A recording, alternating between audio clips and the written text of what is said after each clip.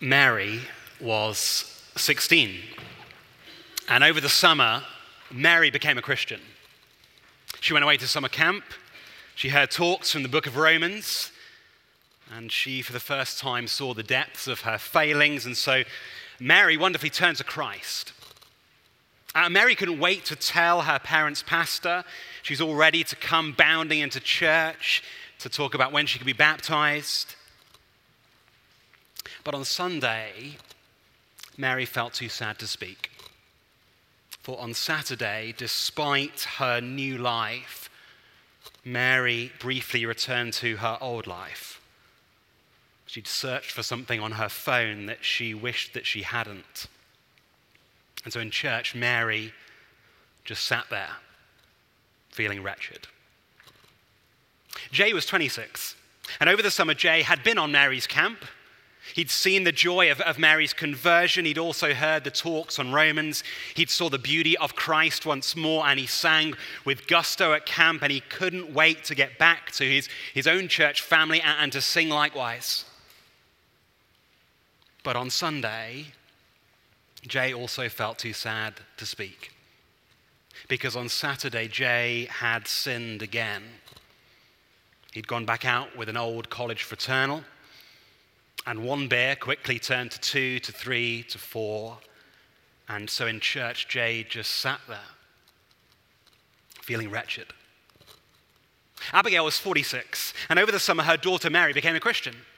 Her daughter's faith was now infectious. Indeed, Mary had made Abigail reread Romans, and Abigail now just couldn't wait for the new sermon series. But on Sunday, Abigail also felt too sad to speak. For on Saturday, Abigail sinned again.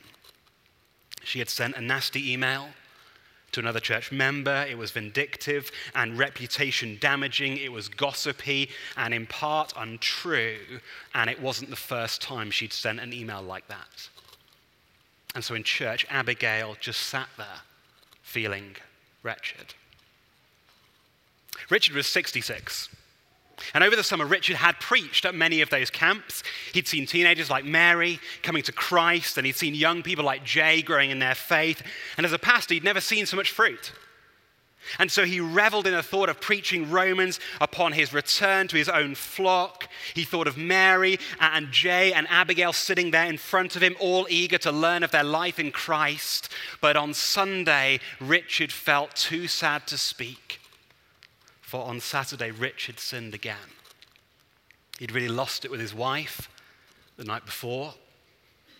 And that which he had seen in his father growing up was seemingly the man he was always bound to be. And so in church, Richard just sat there, feeling wretched. Well, the characters are fictional, but the feelings are not. Indeed, I wonder on this post-summer back-to-school Sunday, how many teenage Marys and how many 20-something Jays and how many ladies like Abigail there are here and how many Richards have stood behind this pulpit. Whether you are 16 or 26 or 46 or 66, whether you are a very young Christian or whether you're an old pastor, whether you profess Jesus Christ as Lord and Savior this summer or half a century of summers ago, how many of you are sitting here and are feeling wretched today because of wearisome sin done yesterday? How many of you are sitting here feeling insecure because some sins, well, they just seem so obstinate? My friends, what should Christians do with stubborn sin? What should Christians do with stubborn sin? This morning we start a new series in one of the most famous chapters of the Bible. For scattered amid our 1st and 2nd Samuel series, we're going to be looking at Romans chapter 8 and what it means to have the Holy Spirit. And particularly this morning, I want to address that question that I've just asked. What should Christians do with stubborn sin? What should Christians do when they feel wretched, when sin leaves them feeling insecure? But before we do that, I want to get us our bearings in this marvelous letter written by the Apostle Paul to the first century church in Rome. Because as I mentioned in my introduction, the book of Romans really does explain to us what becoming a Christian is all about. It is the classic material for a summer Bible camp. Because the first 4 chapters of Romans basically unpacks the whole Christian message. For in chapter 1, we learn that God is righteous, faithful to his every promise. He's perfectly good and just. But in the opening 2 chapters, we also learn that humans, sadly, are the opposite to God. Humans are unfaithful to God and they are unjust with each other. And Paul is pretty blunt about how far this human problem reaches. In Romans 3 verse 10, he says, "No one is righteous, not even one. No one seeks God, all have turned aside. No one does good, not even one." But wonderfully, in chapter 3, Paul also reveals the good news for humanity. The good news that Jesus became what we are so that we could become what he is. Namely, that by trusting in Jesus, Christians could have a new forgiven status, a new family, a church, a new future in heaven. Accordingly, having explained how ordinary sinful people like him get that new life in the first 4 chapters, Paul then explains how Christians have confidence in that new life in chapters 5 onwards. And so in chapter 5, we learn that Christians have confidence in this new life because they are joined to Jesus. They're no longer in Adam, but in Christ, no longer like the first human who rebelled against God, but one who is righteous before God. And likewise in chapter 6, we learn that Christians have confidence of this new life because they are joined to Jesus. For Christians have been baptized into Christ. Their new life in Jesus was pictured in their baptism when they went down into the waters of death and then were raised to new life. And as a result of that, in chapter 7, Paul tells these Christians, primarily converted from Judaism, that the Old Testament law was limited. Yes, God's law helps people to see their old life, but it cannot give people new life. The Mosaic law is helpful in the sense that a CT scan is helpful, but the law is not that necessary heart transplant. But wonderfully, as Christians, Paul says, that is what we have. The old life is gone, that the new life has come. But in chapter 7, verse 14, something rather odd and unexpected happens. Indeed, if you zoned out for that overview, come back into the room and look with me to chapter 7. That's the big number 7, and verse 14, that's the little number 14. For here Paul explains the tension between his new life desires as a Christian and his actions which reflect his old life. You see, for many chapters, Paul has been speaking in the past tense. Roman Christians, he says, this is what we once were. We were evil, lost, enslaved, dead in Adam. Before we were in Christ, we were in the sinful flesh. And yet, can you see, end of verse 14, Paul oddly says, I am of the flesh, sold under sin. And this present tense misery continues in verse 15. For I do not understand my own actions. For I do not do what I want, but I do the very thing that I hate. Likewise in verse 19, for I do not do the good I want, but the evil I do not want is what I keep on doing. Paul already has this glorious new life in Jesus. He's been proclaiming it for the last 7 chapters. But like a groomed dog returning to its own vomit, Paul often keeps returning to his old life, which no doubt made Paul sick on a Sunday morning, feeling like Mary and Jay and Abigail and Richard and maybe you here this morning. We'll look at verse 24 of chapter 7. Wretched man that I am, who will deliver me from this body of death?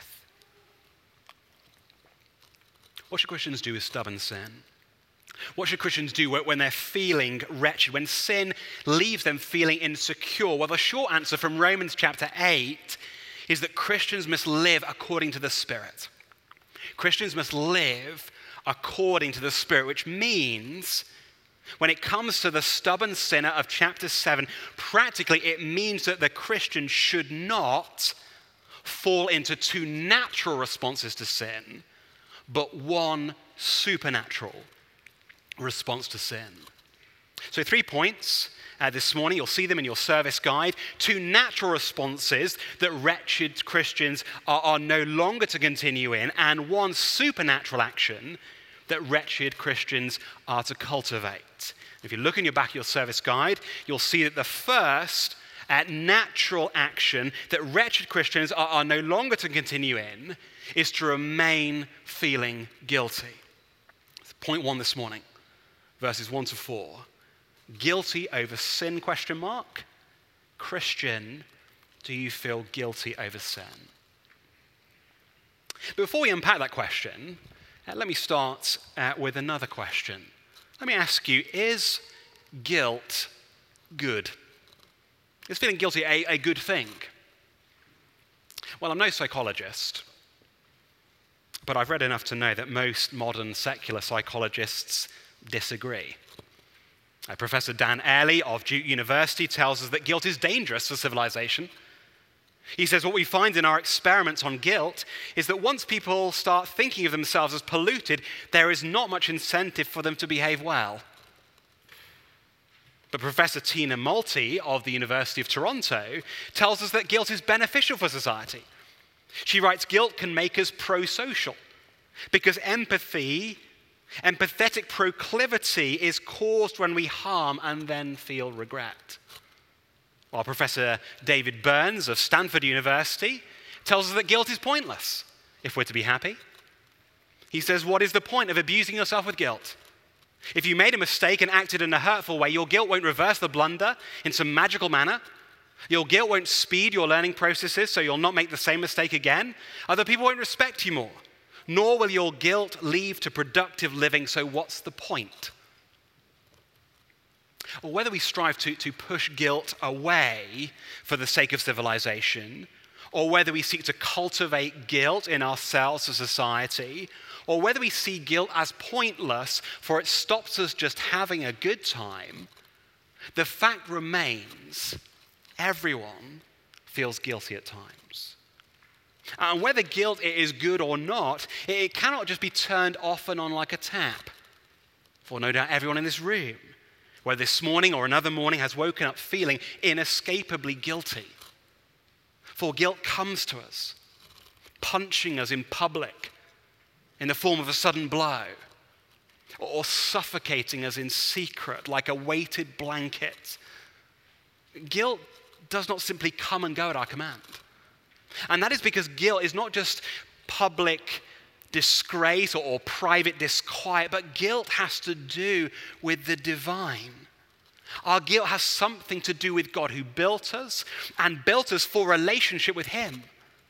And though we may seek to hide from God and His ways, or convince ourselves that our guilt is only there because an older generation has passed down to us some antiquated living standards, the truth is that guilt is unavoidable because we are all made in God's good image, and deep down we all know that we fail. And not just ourselves and other people, but the very one who made us. And so is guilt a good thing? Well, in a sense, in the first instance, yes. For feelings of guilt are those inner wailing sirens that remind us that we've violated God's good ways. Indeed, my friend, if you are here and you're not a Christian, firstly, you're very welcome here. But secondly, have you ever considered that your aching guilt might actually be God's strange kindness to you as He draws you to realize who you are? Have you ever considered that your guilt might actually be your Maker's very kind and caring placement of that inner alarm clock which wails, wake up. Wake up to the fact that you don't even keep the laws that you expect other people to keep. Never mind God's law. Have you ever considered, like the murderous and adulterous King David in Psalm 51, that God often breaks bones to create new hearts. Guilt for the one who discards God is good.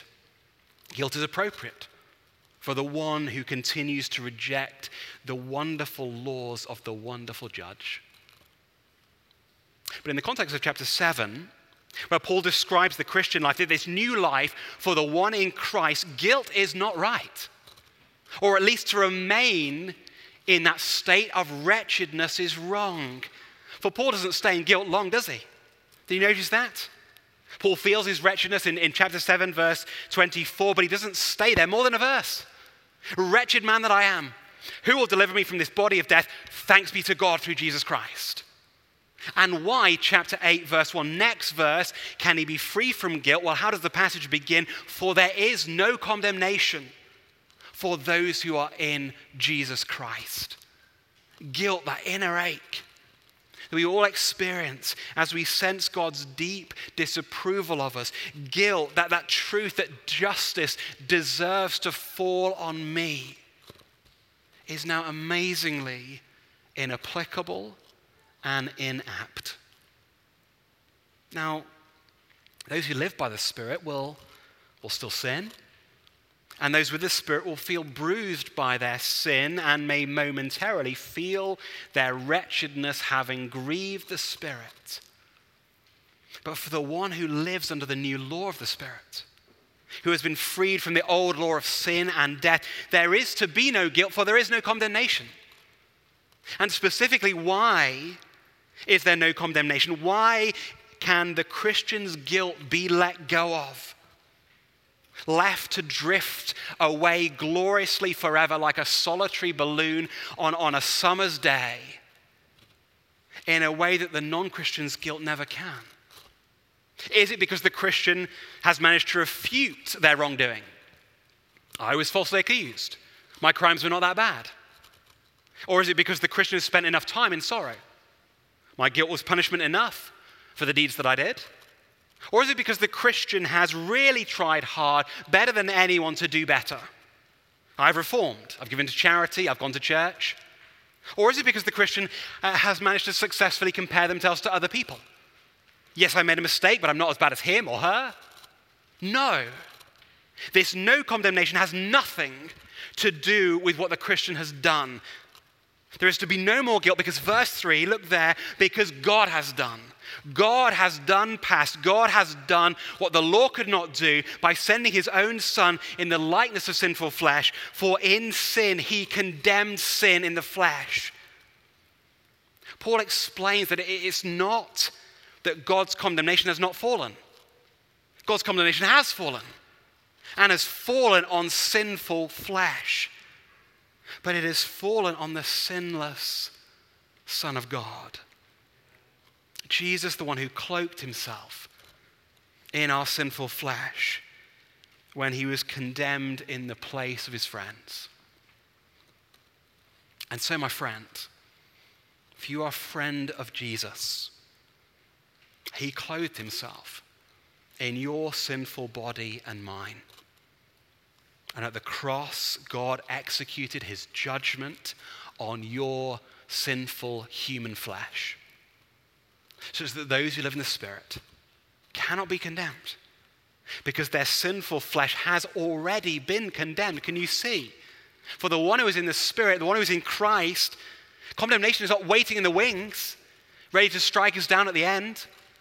Guilt may no longer hide in those shadows, ready to pounce the next time we sin. No, the glorious truth, it is the glorious truth of that Wesley hymn. No condemnation now I dread. Jesus and all in him is mine, alive in him, my living head, and clothed in righteousness divine. Bold I approach the eternal throne and claim the crown through Christ my own. Feelings of great guilt before a holy God are in Christ turned to feelings of great boldness, to run into the arms of a perfectly just Father who cannot possibly condemn his children again. Your condemnation has already fallen. And so, my Christian brothers and sisters, I'm not sure how many of you came into church this morning feeling guilty? I'm sure that many of you came into church just kind of feeling fine, ordinary. But in a room as large as this, I'm sure that many came in feeling despicable and condemned and guilty. And my friend, I don't know what sins you committed yesterday.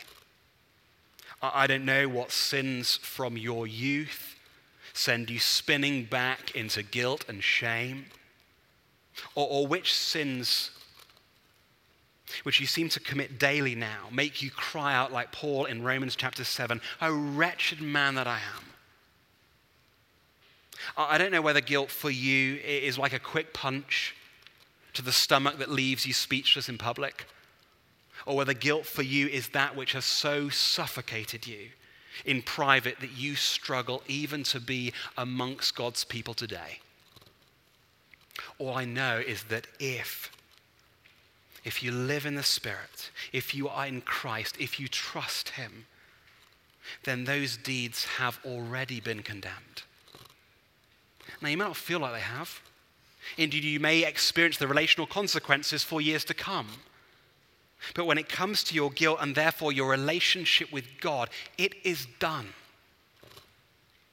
Whether that sin that haunts you was decades ago, or last year, or just last night, whether you were in prison, or in the wild college fraternal, or whether you were in the Satanist gathering, or in your bedroom alone, whether you were in the abortion clinic, or in your house raging at your children, friends, if you are in the Spirit, in Christ, if you have trusted in Jesus to be condemned in your place this very morning, you need not sit in silence. You need no longer stay in guilt. What do Christians do when they feel wretched? When sin leaves them insecure? Firstly, those in the Spirit must do what is not natural. Wonderfully, they must not feel guilty of sin. But secondly, in verses 5 to 8, being supernatural people, nor must Christians give in to sin. That's point 2 this morning. Giving into sin, ? Christian, are you giving in to sin? In 2017, the Portuguese artist João Rocha was fed up with what he called the spectrum. In fact, speaking in an interview on CNBC, he said, "The idea that you have all these differences that span religion and gender and age and nationality and politics, that frustrated me. Paul, there are clearly just two types of people in this world. And so in a series of drawings, I have identified them." Accordingly, fascinated by his claims, I decided to purchase Rocha's book just this week, entitled Two Kinds of People. And if I show you the front cover of his book, you will see that Rocha's devastating discovery is that the key divide across all human history is the way that people install toilet paper in their bathrooms. Apparently there are two people in this world. There are those who put the toilet paper going over, and there are those who put the toilet paper going under. Or whether you're an artist like Rocha or not, I wonder what picture you might draw. How would you divide humanity into two? Male and female, maybe? The married and the single, perhaps? The American, the non-American? The upper class, the working class? The Democrat, the Republican? Well, in verses 5 to 8, we read of God's division, and his drawing is stark. For Paul reveals that there are just two types of people. Those who now live or walk in the Spirit, and those who still live or walk in sinful flesh. Well, I'll come to the former in our final point, but just for a minute, let us dwell upon the latter, the one who still walks according to the flesh, that the one who rejects the fact that Jesus has come in the flesh to be condemned in the flesh for our sin. What does the one who lives in the sinful flesh do? Well, verse 5, please do read along with me so that you can see that this division is not mine, but God's. Verse 5. For those who live according to the flesh set their minds on the things of the flesh. But those who live according to the Spirit set their minds on the things of the Spirit. For to set the mind on the flesh is death, but to set the mind on the Spirit is life and peace. Can you see, according to God, there are not 9 kinds of people, as the Enneagram enthusiasts would have us think. There are not nearly 9 billion kinds of people, as the everyone is unique types would have us say. No, there's 2 types of people. 2 kinds of people who walk 2 types of walk. There are those who walk an old way, still following the flesh, and there are those who walk a new way, now following the Spirit. And how are we to know which of the 2 we are? What does this walking, this living look like? Well, verse 5 tells us, those who live by the sinful flesh set their mind on it. They see it and they study it and they set out to follow it. And so the term set their mind on obviously includes the thoughts of the mind, but not only that, but also the affections and the emotions and the desires. And so when someone sets their minds on the things of the flesh as opposed to the things of the divine Spirit, certainly that includes the sensual pleasures of the body, but it also includes all that is done in a life without God. Accordingly, we must see here that those who set their minds on the flesh are not necessarily obviously wicked people. In fact, it's worth remembering which believers Paul has in mind here in these chapters, for Paul writes to Jews. In fact, he just warned his audience about putting their confidence in obeying the law. Accordingly, those who walk in the flesh that Paul has in mind are actually the most moral people of the day. For pious, well-educated Jews in the city of Rome were about as far away from a wild Greco-Roman pagan as you could get. Accordingly, as the great preacher in London, Martin Lloyd-Jones, highlighted in his own day in the 1960s, quote, "The tragedy of the matter in Romans 8 is that many people think that this description that they have set their mind on the things of the flesh applies only to open, obvious, reckless sinners, people on the streets and people in the pubs. But the fact is it includes very moral people, highly intellectual people, and people whom the world describes as very noble.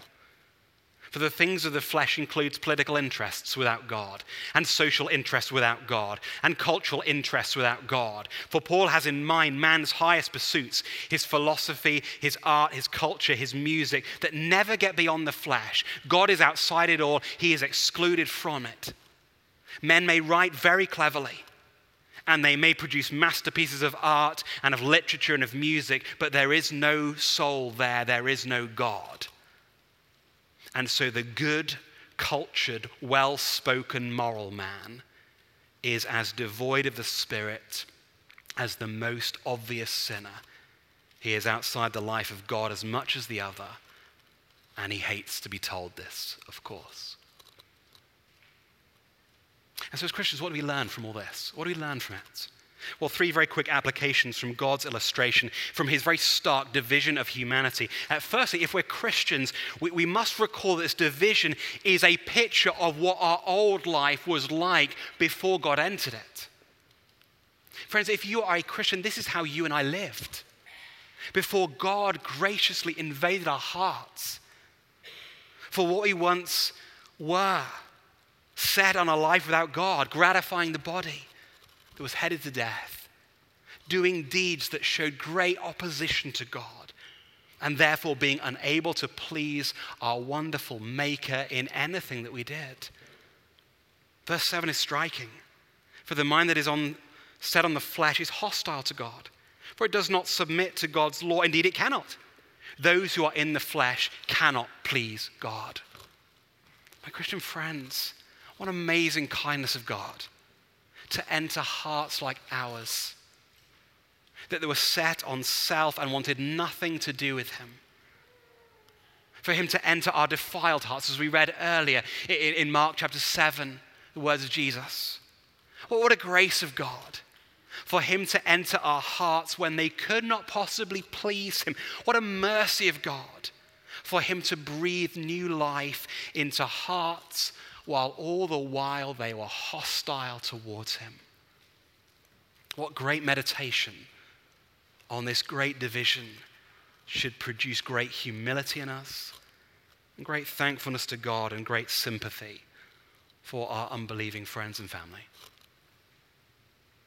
But secondly, if we're Christian, can you see that this single division between one of the flesh and one of the spirit shows us that there is no first-class and second-class Christian?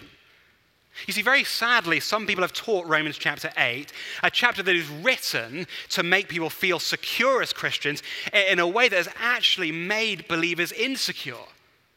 For some have used this idea of living according to the Spirit to speak of that kind of higher Christianity, a higher life Christianity, to speak of a two-stage Christianity, a Christianity where in the first stage, Jesus saves believers, and then much later, in the second stage, the Spirit comes to some believers and he allows them to live victorious lives. Indeed, it is often evidenced by those who say, if you really want to experience Christianity in full, then you now must be quenched by the Spirit. And friends, can you see through this clear two-way division between the Christian and the non-Christian, between the one who has the Spirit and the one who sadly does not, how this shows us that the Holy Spirit is not some kind of potential booster for Christians who really want to go for it. The Holy Spirit is not some kind of like Gatorade energy-like beverage for the great athlete who keeps on disappearing when they should be dominating, as the new Gatorade advert goes. No, the Holy Spirit is the third person of the Trinity. He's not like a drink to energize the elite Christian. He's like a doctor who has already brought every dead Christian to life. And so if we trust in Christ to bring us from death, then we can have confidence that we have the Spirit. If we cannot possibly have one member of the Trinity without the other.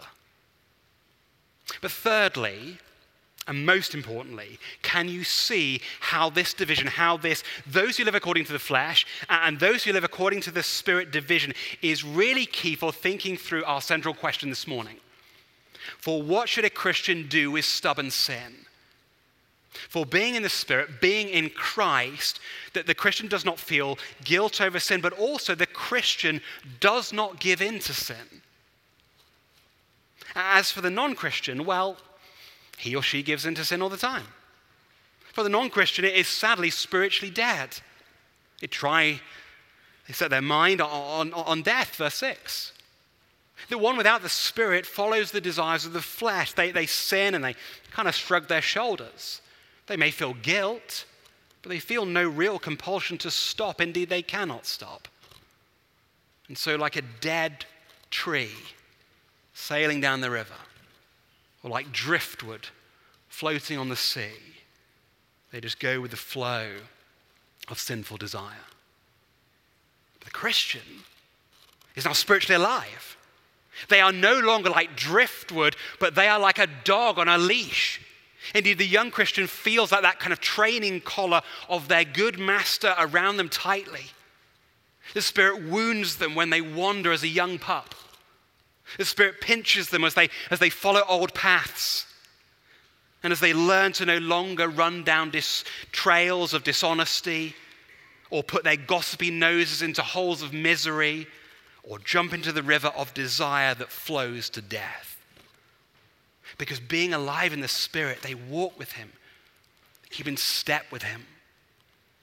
Accordingly, can you see, friends, that the most alarming possible response to sin is the response of the one who claims to have the Spirit, but who gives into their sin all the time and no longer cares about sin and no longer feels any anguish for their sin.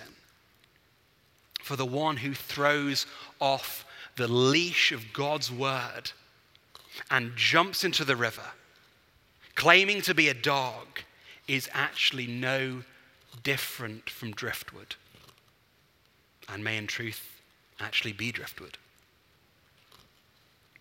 You know, friends, before I became a pastor, The potential pastoral meeting that I'd always dread coming up was the tragic pastoral meeting.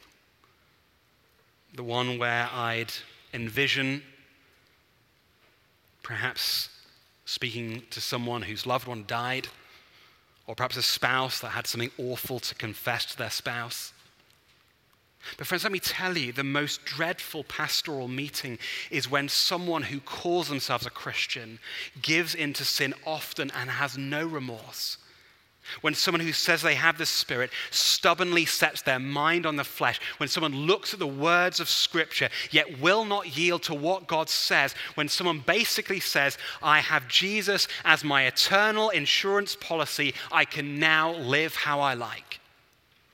Because to walk that way is surely to bring into question whether they have Christ. For as we have seen from God's stark drawing of humanity, there's no third kind of person.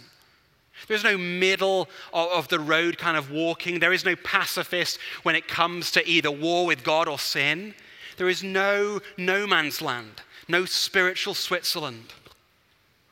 And so for those whose lips pour out anger and malice daily and say, well, I just am who I am. Those whose eyes feast on pornography weekly and give into it without any sadness at all. Those whose hands steal from their employer monthly and set their minds upon doing it. Those whose feet march to the beat of culture and walk in a way despite many warnings. What else must we sadly conclude other than they are seemingly, wretchedly self-deceived, that seemingly they are not the spiritual man or woman, for they give into sin like the natural man and woman. My Christian friends, in the same way that we all must work not to feel guilt when we occasionally stumble and fall, so we must all work carefully to consider how we are walking and whether we are still in the sinful flesh. And so for the final time, what should Christians do when they feel wretched? When sin leaves them insecure? Well, we've already seen how we should not feel guilt over sin like the natural person. And we've already seen that the grave danger of giving into sin like the natural person. So what should the supernatural person do with sin? Final point this morning, the Christian must gut sin. Point 3 this morning, gutting sin, ? Christian, are you gutting sin? By way of public confession, let me tell you in no uncertain terms that I do not like fishing. I do not like fishing. And in a way it's rather odd, because my oldest son loves it. And actually some of my dearest friends here at church love it. And I love being in nature. And I love being quiet. And I love throwing things. And I love competition. Indeed, I think I really would quite like fishing if it wasn't for the fish. Because quite frankly, fish are gross. And whilst I love the thrill of seeing one reeled in, I really don't know how to deal with it afterwards. Indeed, what is even worse than seeing people unhook the fish is when certain fishermen then gut the fish. It's not that I mind a fish being gutted. I like fish and chips as much as the average Englishman. And call me a hypocrite, but whilst I'm happy for things to be gutted for my benefit, I recall the idea of gutting them myself, and particularly doing it for a hobby. But you know that the gory and the gross work of gutting is actually what this passage calls every Christian to. But look with me to verse 12. Paul's concluding imperative. So then, brothers, we are debtors, not to the flesh, to live according to the flesh. For if you live according to the flesh, you will die. But if by the Spirit you put to death the deeds of the body, you will live. What are those in the Spirit called to do with stubborn sin? We are called to gut sin in our lives. We are called to put to death the deeds of the body. Literally, that the verb means to do bloody violence to. And why are we to act in this barbaric fisherman-like way when it comes to our sinful thoughts and words and deeds? Well, firstly, because the Christian has no choice. For the Christian is in a fight. For look at verses 9 and 10. The Spirit of God dwells in you, at verse 9, and yet we also still live in sinful bodies, verse 10. So whether we want a fight or not, the fight is coming to us. For there is a royal rumble inside every single Christian's heart. Indeed, we get that sense. We get a sense of that, don't we, in Paul's cry in Romans 7.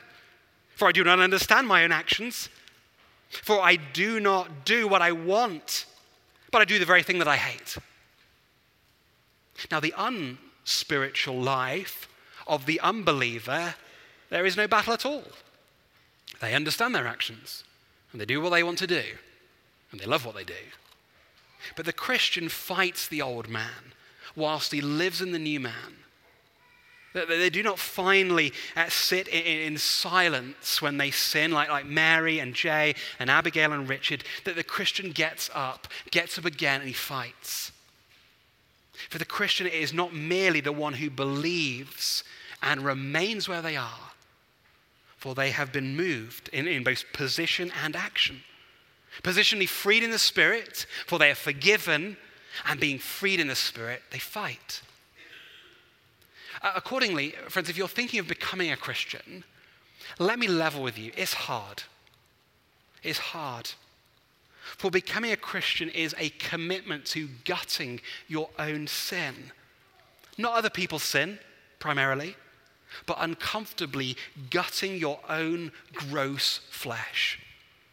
Gutting sin will mean excruciating cuts as you get to sin which has been hiding in fleshly corners for ages.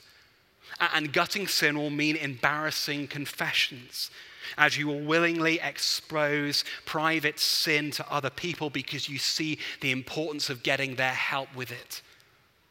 Gutting sin will mean not excusing sin because you've built up this reputation as being a mature Christian, or because you are obsessed with protecting yourself because you have started to feel the cuts of others who have started to see your sin. And yet, if you do become a Christian, that this gutting of sin, though very painful, is actually something that will give you great confidence. That you are who you are. That you are a new person. That you have the Spirit of Christ dwelling in you. Yes, there is much grossness in gutting, but there is also much gladness when we do. Friends, the happiest Christians I know are the ones who have gutted the most sin and who speak freely of their past and present grossness and yet still celebrate the Spirit's blade. But finally this morning, as we consider stubborn sin as Christians and the task of putting the body to death, I want to encourage us. Not simply by reminding us that we must expect to be gutted, not simply to encourage us by reminding us to be doing that gutting both in private and in public, but as we consider stubborn sin as Christians, I want to encourage us by reminding us that because we have the Spirit, that soon there will be no more gutting to do. So look with me to the glorious verse 11, with which we shall close our time. If the Spirit of him who raised Jesus from the dead dwells in you, he who raised Christ Jesus from the dead will also give life to your mortal bodies through his Spirit who dwells in you.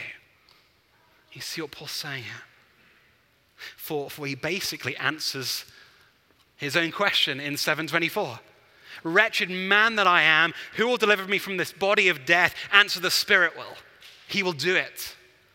For Paul has spoken of the Spirit's past work and the Spirit dwelling in us to remind us that there is no condemnation in the flesh, for God has condemned sinful flesh in Christ. And Paul has spoken of the present work of the Spirit too, and the Spirit dwelling in us, helping us to keep gutting the flesh. But here Paul speaks of the future work of the Spirit. For what will the Spirit do in the future? What will he do? Well, he will give new life to our mortal flesh. One day when we die, that the Spirit will bring us to glorious new perfection and eternal life, giving us new and completely sinless bodies. And how do we know? How do we know that such a great promise is true? Because we already have a sure and certain example. For the Spirit that dwells within us is the same Spirit that dwelt within Christ, who raised Christ from death and gave him a new eternal body. And if the Spirit did this for Christ, then he will do it for anyone in whom he dwells. Friends, what a marvelous encouragement. When we are tempted to feel guilty over sin, when we're tempted to give in to sin, when we're tempted not to gut sin, one day very soon, we will be completely redeemed and delivered from these wretched bodies of sin and death. And through the Spirit, we will stand with Christ in glory. Let's pray.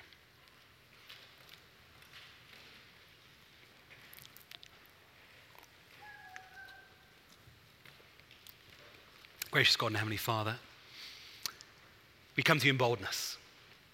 We come to you in boldness because we come to you in Christ in the Spirit, fearing no condemnation before you, knowing that all sin is done, knowing that wonderfully no guilt remains in us. And so, Father, we ask and pray that you would help us to be who we are and that which we will be soon. That we would be strong in the strength that you've given us in the Spirit. That we would fight sin, knowing that that outcome is secure. Holy Spirit, would you help us not to stay lost in the cloud of guilt. Help us not to give in to the old man. Help us to gut sin in all humility, seeing who we often still are, often still tempted to be, and help us to gut sin with urgency because of what you will make us soon. In Jesus' name we pray. Amen.